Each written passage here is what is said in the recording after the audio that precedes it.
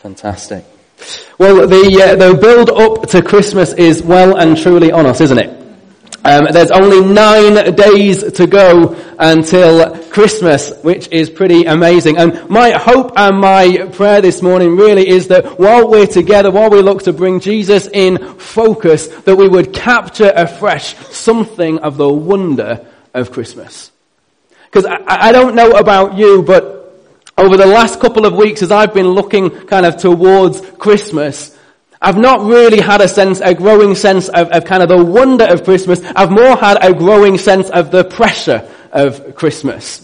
You know, the pressure of kind of getting everything arranged and buying the presents and making sure no one's missed and that the house is ready for family to come and stay and all the different kind of 101 things that you've got to do. Is anybody else kind of feeling the pressure of Christmas a little bit in different ways? With only 9 days to go. And I think we kind of feel that pressure because we don't want to disappoint anyone. We feel we've got to match these expectations in order to create this kind of magic of Christmas. And we kind of have this idea that Christmas looks something like this. When the reality is that deep inside, when we think about Christmas, sometimes we feel more like this. Because it just feels like the to-do list just keeps on growing and growing and the expenses just keep on mounting up. All as we try and create the perfect Christmas. But let me let you into a secret this morning. The perfect Christmas has already happened. And nobody had to pay a penny for it. So this morning, let me encourage us for a moment to just try and set aside the pressures. To set aside the to-do lists and the wish lists and making sure everything's ticked off and done. And just to make time to bring the original perfect Christmas into focus. To bring Jesus in focus. And for us to be able to celebrate the wonder of Christmas today. And you know, one of the things that I think can sometimes make us feel like that's hard and can sometimes make it difficult and we sometimes wrestle with is all the other kind of different stuff that kind of surrounds Christmas and that seems to come with it in our culture and in our way of doing things. You know, with the Christmas trees and the presents and the mince pies and Santa Claus and all the different stuff. And it can be hard sometimes as Christians as we sit there and go, well, what do I do with all of that? But you know, Santa Claus can actually help us bring Jesus into focus. More than you might think. Because you see, good old St. Nick was actually passionate about Jesus. He was passionate about keeping Jesus in focus and understanding who he really is. Because you see, St. Nick was really St. Nicholas of Myra, the bishop of a town in Turkey, around 300 AD. And he was from a wealthy family and he chose to use his wealth to be able to give it away to bless other people and to help people in need. But while he was the bishop there was a time when they called all of the different kind of big church leaders together. It's what's called the Council of Nicaea in 325 AD. And you see, the problem was that while the church at that time, they generally agreed about a lot of the big stuff. They generally agreed about the fact that Jesus died. They agreed about his teaching. They agreed about his miracles. They agreed that he rose again. They agreed that because of Jesus we could be forgiven and we could have new life. They agreed about all of that big stuff. But there was a big debate and discussion going on about who Jesus really is, essentially about the birth of Jesus. That's where there was some kind of tension. And some people were saying that Jesus was a human being just like us, that there was no different to us. But if that was the case, then he was just a good man who died and God brought back to life. And so what does his death really achieve? Other people were saying that really Jesus was just kind of God in disguise. That he wasn't really human at all. He was just kind of God with skin on, just walking around pretending. Fooling everybody. Fully God, but not human at all. And if that's the case, though, then how could Jesus be an example to us of how to live? How could Jesus represent us to God? And how could he die in our place? And then, when they were all gathered together, there was this one guy called Arius, and he argued a little bit differently. He argued that Jesus was fully human, but he wasn't quite fully God. He was more like this angelic being who kind of came down amongst us and did all of this different stuff. And the debate became so heated, and St. Nick, Santa Claus, was so passionate about it, so passionate about who Jesus was, so passionate about Emmanuel, God with us, fully God and fully human, that he got up and he walked across the room and he slapped Arius across the face. As a way of saying to him, wake up and see the wonder of Christmas. Let's keep Jesus in focus. You know, there is no way within our culture that you can avoid the commercialization of Christmas. But when you see Santa Claus this year, don't let it be a distraction for you, something that takes your eyes off of Jesus and pulls your focus away from Jesus. Or something that kind of winds you up and just leaves you feeling a little bit irritated and angry as to why all of this is going on in our world. Everyone's missing the point. Instead, let it be a reminder to you of what St. Nick was really passionate about. A reminder to you to keep Jesus in focus. A reminder to you of the wonder of Christmas. You know, when we look at the Christmas story, if there's one person who I think really kind of gets the wonder of Christmas, then it's Mary's relative Elizabeth. Both Mary and Elizabeth are unexpectedly pregnant for very, very different reasons. Elizabeth is an elderly lady. She's in her 80s. And so nobody expected her to be pregnant. Ladies in your 60s, 70s, 80s, just try and imagine for a moment you kind of falling pregnant right now. And how you would feel. That would be a bit unexpected, wouldn't it? I imagine you'd have fairly mixed emotions going on. At the other end of the extreme, Mary is there. A teenage girl. Pregnant unexpectedly because she's a virgin. Because she's never had sexual intercourse with a man. And we read about when these two women meet in Luke 1 verses 39 to 45. This is what it says. It says, at that time, Mary got ready and hurried to a town in the hill country of Judea, where she entered Zechariah's home and greeted Elizabeth. When Elizabeth heard Mary's greeting, the baby leapt in her womb, and Elizabeth was filled with the Holy Spirit. In a loud voice she exclaimed, "Blessed are you among women, and blessed is the child you will bear. But why am I so favored that the mother of my Lord should come to me? As soon as the sound of your greeting reached my ears, the baby in my womb leapt for joy. Blessed is she who has believed that the Lord would fulfill his promises to her." Do you get the sense of wonder in this passage? That Elizabeth is filled with this sense of wonder. But not only from Elizabeth, but you have this 6-month-old fetus, an unborn John the Baptist, in Elizabeth's womb. And as Mary comes into the house, John leaps for joy. It's pretty amazing, isn't it? And this wasn't just a baby kicking like some of you might have experienced. It's amazing when you feel that, isn't it? But the word that Luke actually uses here is he writes that the baby in their womb exulted.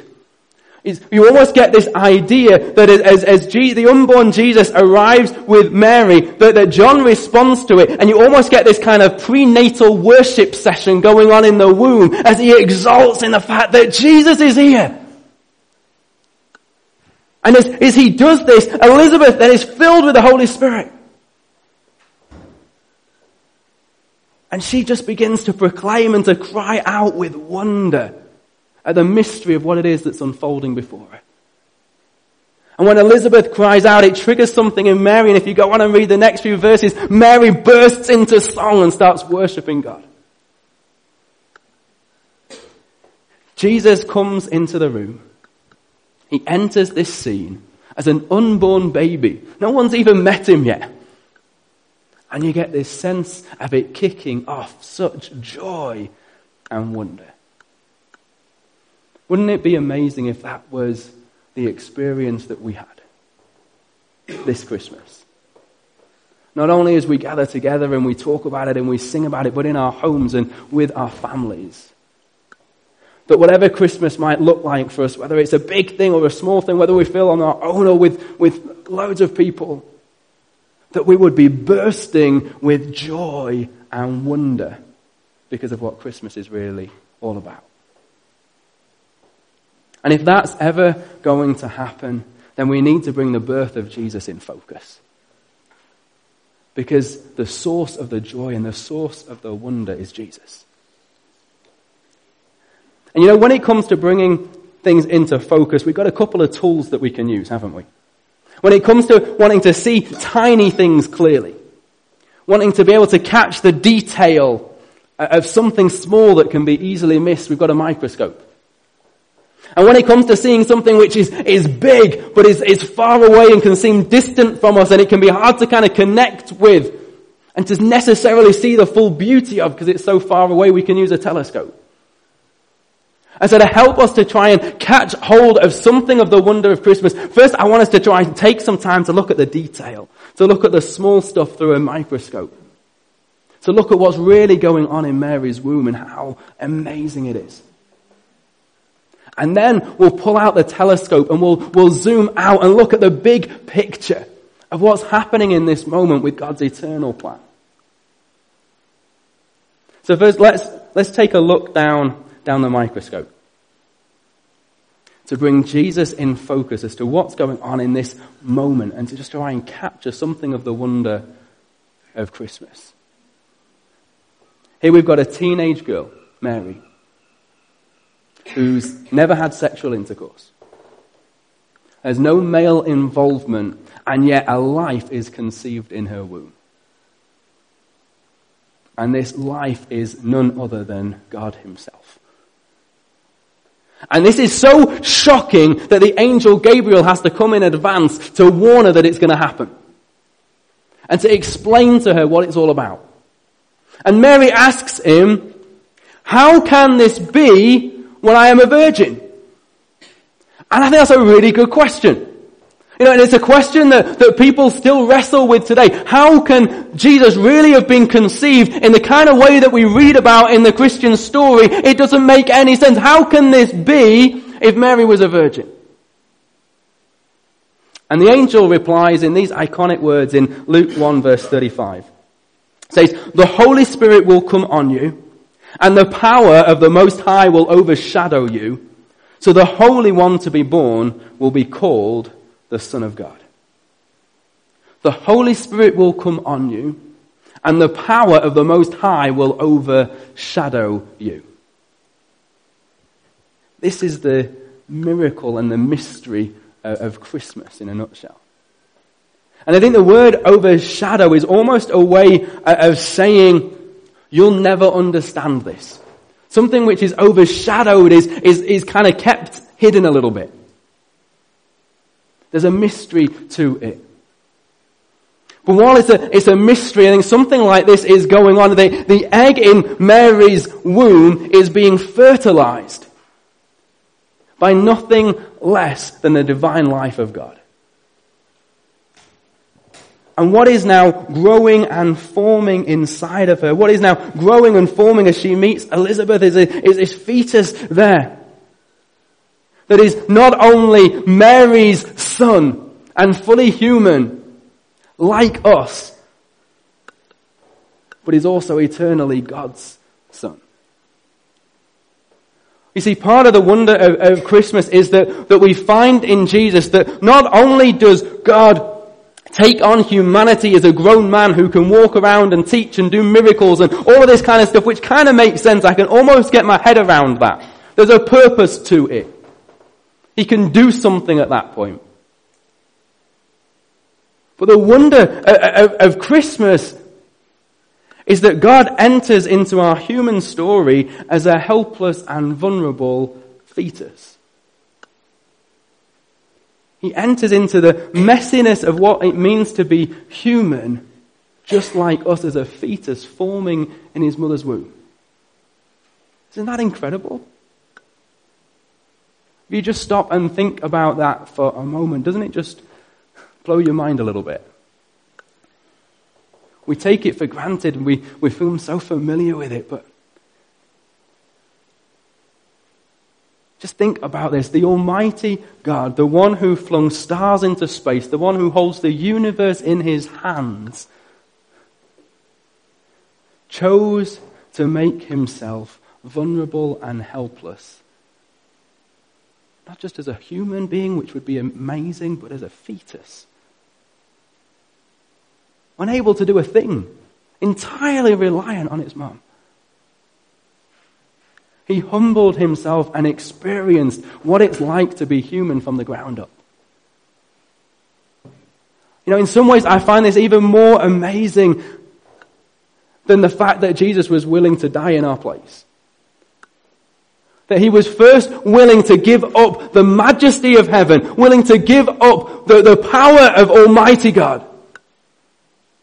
As the Creator chose to become part of his creation. To become a helpless, vulnerable baby. You know, this means that God knows what it feels like to be human in every different season, in every different way. He knows what it feels like to learn and to grow. To feel hunger. To feel pain. And tiredness. To feel lonely and rejected. To feel vulnerable. To face death in the face. This is our God. This is the wonder of Christmas. This is why Jesus is the great high priest who can sympathize with our weaknesses. This is why Jesus is the wonderful counselor who can guide us in our circumstances because he's been there. How amazing is it that the God that we worship, the one that we pray to, can empathize with us in our struggles because he's been there. It's just amazing. I don't think we can really even fully get it. And yet at the same time, Jesus is Emmanuel, God with us. He is fully God.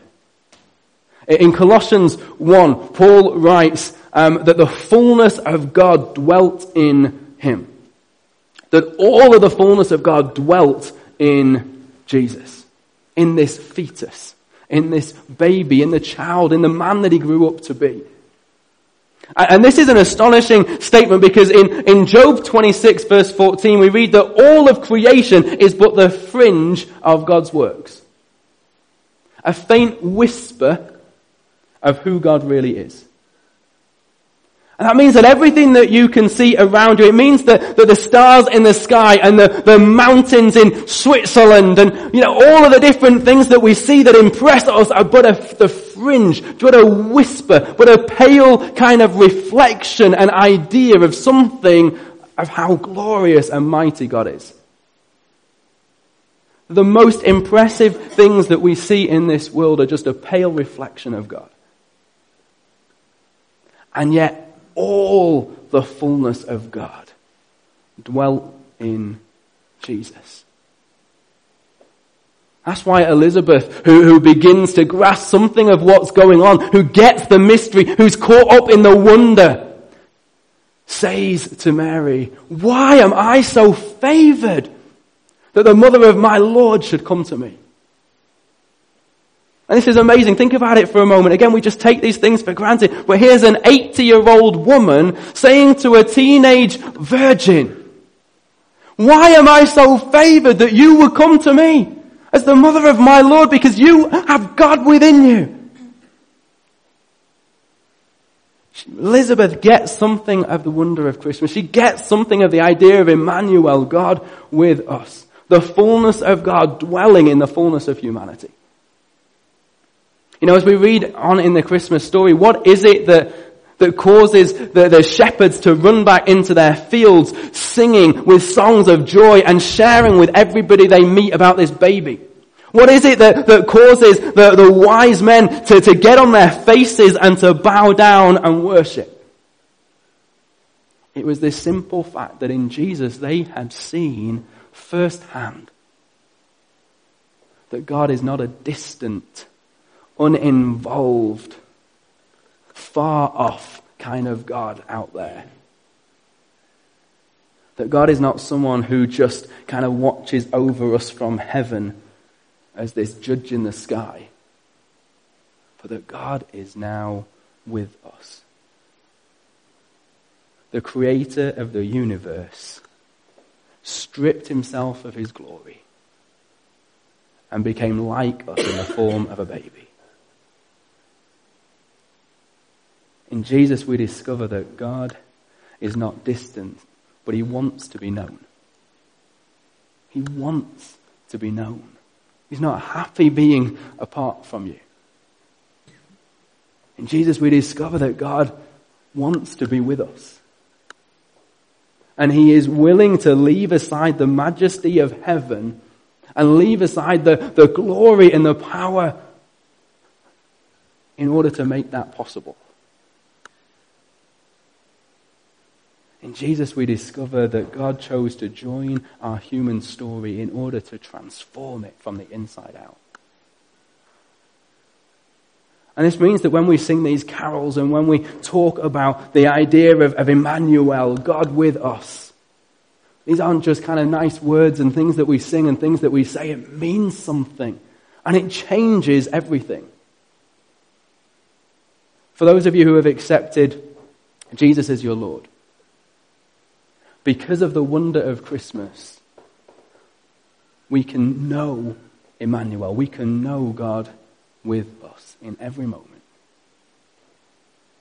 He will never leave you. He is always with you. His Spirit dwells inside of you. When you are lost, he is with you as your guide. When you are alone, he is with you as your companion. When you are hurting, he is with you as your comforter. When you are afraid, he is with you as your peace. When you're sick, he's with you as your healer. When you're weak, he is with you as your strength. And when you feel lost in your sin, he is with you as your Savior. This means that when we look ahead not only to what we're going through now, not only to Christmas, but when we look ahead to 2019 and all of the challenges that might come, that whatever we face, we can have confidence because God is with us. That because of this very union of God and man in Jesus, that Jesus is now with us by his Spirit and he is not going away. And there almost certainly will be challenges that we face. We might not know what they're going to be yet, but there will be challenges that we face in 2019. Challenges politically and nationally. Challenges personally. And we might not know what they are yet. But we do have to face the question of how it is that we're going to respond to them. And the way that we approach Christmas, I think, kind of sums it all up.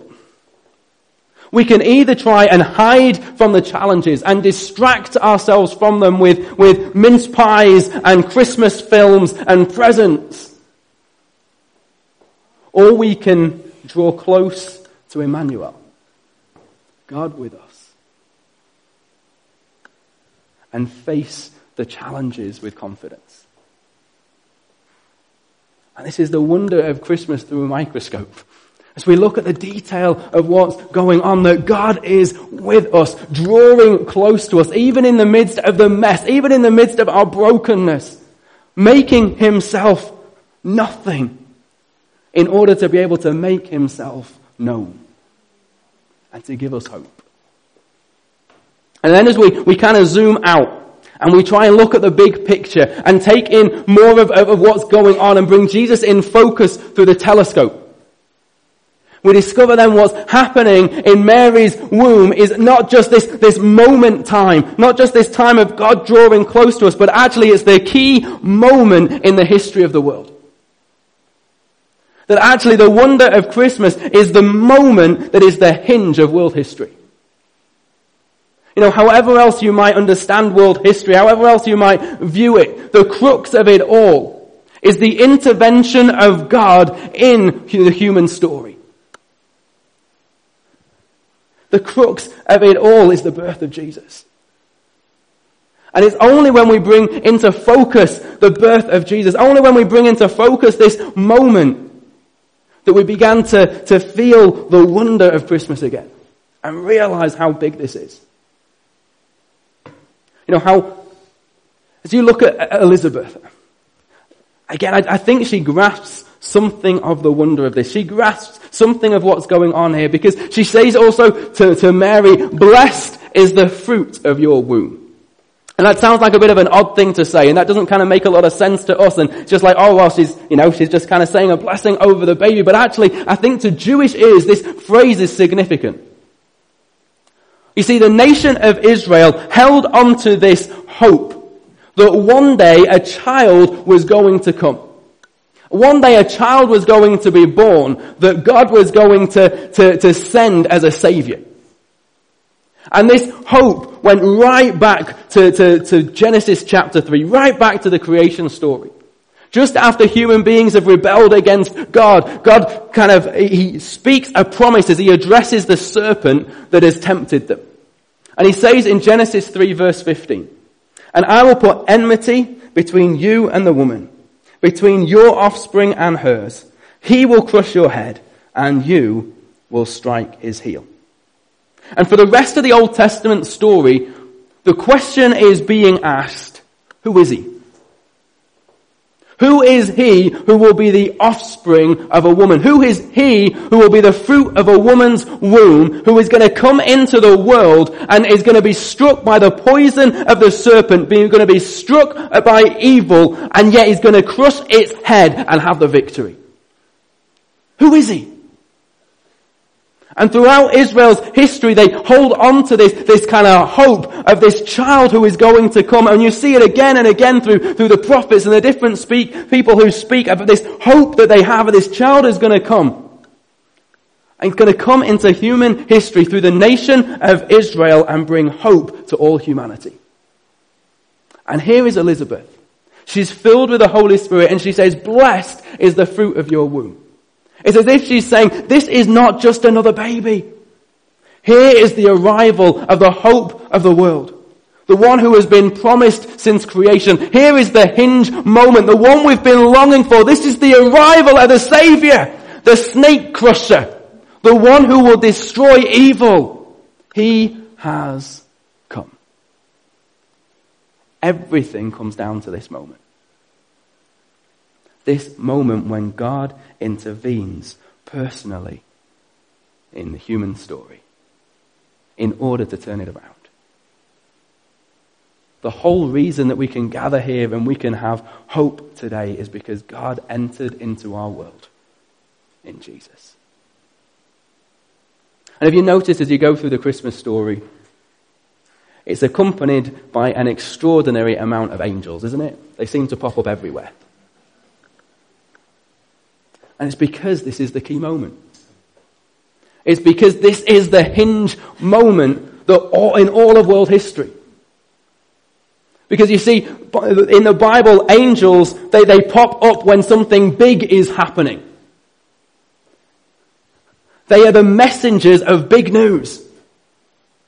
They know what this moment is all about. That's why we see angels popping up everywhere here. They know that this is the moment that is the game changer. This is the moment that's going to change everything.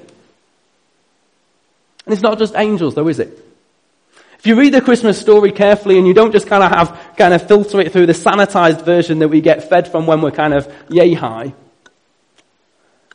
actually, you begin to realize that there is darkness around Christmas as well. I remember when I was 10. When I was 10, in the school kind of Christmas play, I got the role of Herod. And I remember it very, very well. Because before the real performance, what we would always do is, they did it each year, is they would have the infant school come up to us in the junior school, and we'd almost do the dress rehearsal as a performance for the infant school. And we had a stage a bit like this one, but it also had like a catwalk coming out from it down the middle. And I remember my opening scene as I came on the stage as King Herod, marching down the catwalk. And I started to vent my anger at this Jesus who was going to be born and kind of to shout about how I was going to destroy him and we were going to find him and we were going to kill him. And then I kind of looked at the front row and this kind of row of children burst into tears. And the teachers had to come and kind of look after them and it's not kind of the nativity scene that you imagine, is it? But actually, do you know, it's not a bad response. Because some of what we see going on with the Christmas story is pretty horrific. In the midst of the joy and the hope, there is darkness. And it's like hell is desperately trying to stop heaven intervening in our story. If you want to get a glimpse of the kind of thing that I think was probably going on at Christmas in this moment, in the spiritual realm, this kind of stuff that we don't see, this moment that we celebrate at Christmas, maybe have a read of Revelation 12, give you a different kind of picture of it. We read there about a woman giving birth to a boy, Jesus. And standing over the nativity scene is a 7-headed red dragon. And this dragon stands there, and we read that he stands there with the intent to devour the child the moment it is born. To destroy the child before he has the chance to become a savior. We need to understand the scale of what's going on in this moment. All of hell knows exactly what's happening. That the victory of God in humanity, if this moment succeeds, is unstoppable. Because from this moment on, God himself is with us. God himself into the story of humanity in Jesus. This is the moment that changes everything. And sometimes we need to be reminded what it is that we're really celebrating, because the commercialized kind of Christmas that we're surrounded by, do you know what? It has nothing to say to the darkness.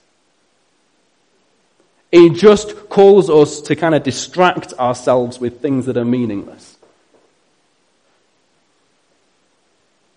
That's why people find Christmas so hard sometimes, because they're just, this picture is just painted out before us of what it should be like, and doesn't do any good for them in the midst of the darkness and the loneliness and the hurt that they're feeling. But the wonder of Christmas is that it has everything to say to the darkness. Christmas proclaims the victory of God as he intervenes in our story. Now, I'm well aware that for some of you, Christmas won't be an easy time this year. But the wonder of Christmas is that we can face the darkness and we can face the challenges with hope. Some of you will know Andy Ollerton. He used to be one of the Light and Life pastors down in Penzance. And I heard him share a story recently of a guy he knew who was an alcoholic and who hated Christmas. For him, Christmas just reinforced all of the loneliness and the rejection and the pain and the brokenness of his family. And so he decided, one more Christmas, and then I'm going to kill myself. That was his decision. In January, I'm going to end it. And then on his way to the off license, he heard some singing. And he just kind of felt drawn towards this singing. And so he drifted towards it, and he ended up sat at the back of a Christmas service. And he sat there. And it was like the songs and the words of the songs were speaking to him. And then someone read a scripture and there was a phrase in it that stuck in his mind and just seemed to play over and over on repeat. He couldn't stop thinking about it, and it was this: the light shines in the darkness, and the darkness cannot put it out. And he left the building, and this phrase just kept playing through his mind. The light shines in the darkness, and the darkness cannot put it out. The light shines in the darkness, and the darkness cannot put it out. And this moment transformed everything for him. He found new hope and meaning in life in Jesus, Emmanuel, God with us, the light that shines in the darkness and cannot be put out. Now, the wonder of Christmas is that we can have hope in the midst of darkness. It's not that there won't be any darkness, but that we can have hope in the midst of darkness. We know that God is with us. And if he is willing to leave the majesty of heaven in order to draw close to us, then there is nothing that we are going through, nothing that we have done, nothing which is too much for him to overcome. Paul said it this way at the end of Romans 8. He asked the question, said, if all of this is true, who shall separate us from the love of Christ? Shall trouble? No. Shall hardship? No. How about persecution? No. Famine? No. No, in all these things, we are more than conquerors through him who loved us. For I am convinced that neither death, nor life, neither angels, nor demons, neither the present, nor the future, nor any powers, neither height, nor depth, nor anything else in all of creation will be able to separate us from the love of God that is in Christ Jesus, our Lord. Nothing can separate you. Not your fears, not your doubts, not your insecurities, not your theological questions as you wrestle with things and all the different things that you're unsure about. Not your brokenness. Not your dreams that have failed. Not sickness, not your mistakes, not a divorce. Not what someone else has done to you. Nothing can separate you from the love of God that is in Christ Jesus. Because he is Emmanuel, God with us, God with you. And as this Christmas, as we look to bring Jesus in focus, to look through the microscope at the wonder of the detail of what's going on in this moment and the mystery of the birth of Jesus, and to look through the telescope at the wonder of what's going on in the big scale, the big picture, the kind of eternal plan of God being outworked, that we could have hope, that we could have life in him. So we bring Jesus in focus and celebrate Christmas this year. My hope and my prayer is that you will know Jesus as Emmanuel, God with you. That God will reveal to you something more of his love for you, something more of his goodness, something more of his heart and his character. And that as we celebrate how God draws near to us, that our hearts would in somehow be stirred to want to draw near to him too, and to love him more. That each of us would grow in our love for Jesus, knowing that he is not a God who is far off and distant, but that he loves you to such an extent that he was willing to give up the majesty of heaven so that he could make himself known to you. So that you could be forgiven. So that you could have relationship with him. Not only now, but for all eternity. So let's not fear Santa Claus. Let's be like St. Nick. Not overweight from eating too many mince pies, but passionate about Jesus. Passionate about keeping him in focus. just want to give a chance for us to respond to Jesus this morning as we finish. You know, we celebrate, as I've been talking about with Christmas, that God draws near to us. But as he draws near to us, he invites us to respond. He invites us to accept him and to receive him and to welcome him into our lives. And it may be that you have never responded to Jesus in that kind of a way before. Or it may be simply that recently you've been feeling like you're distant from God. Or maybe you feel like you've just been caught up in the distractions of life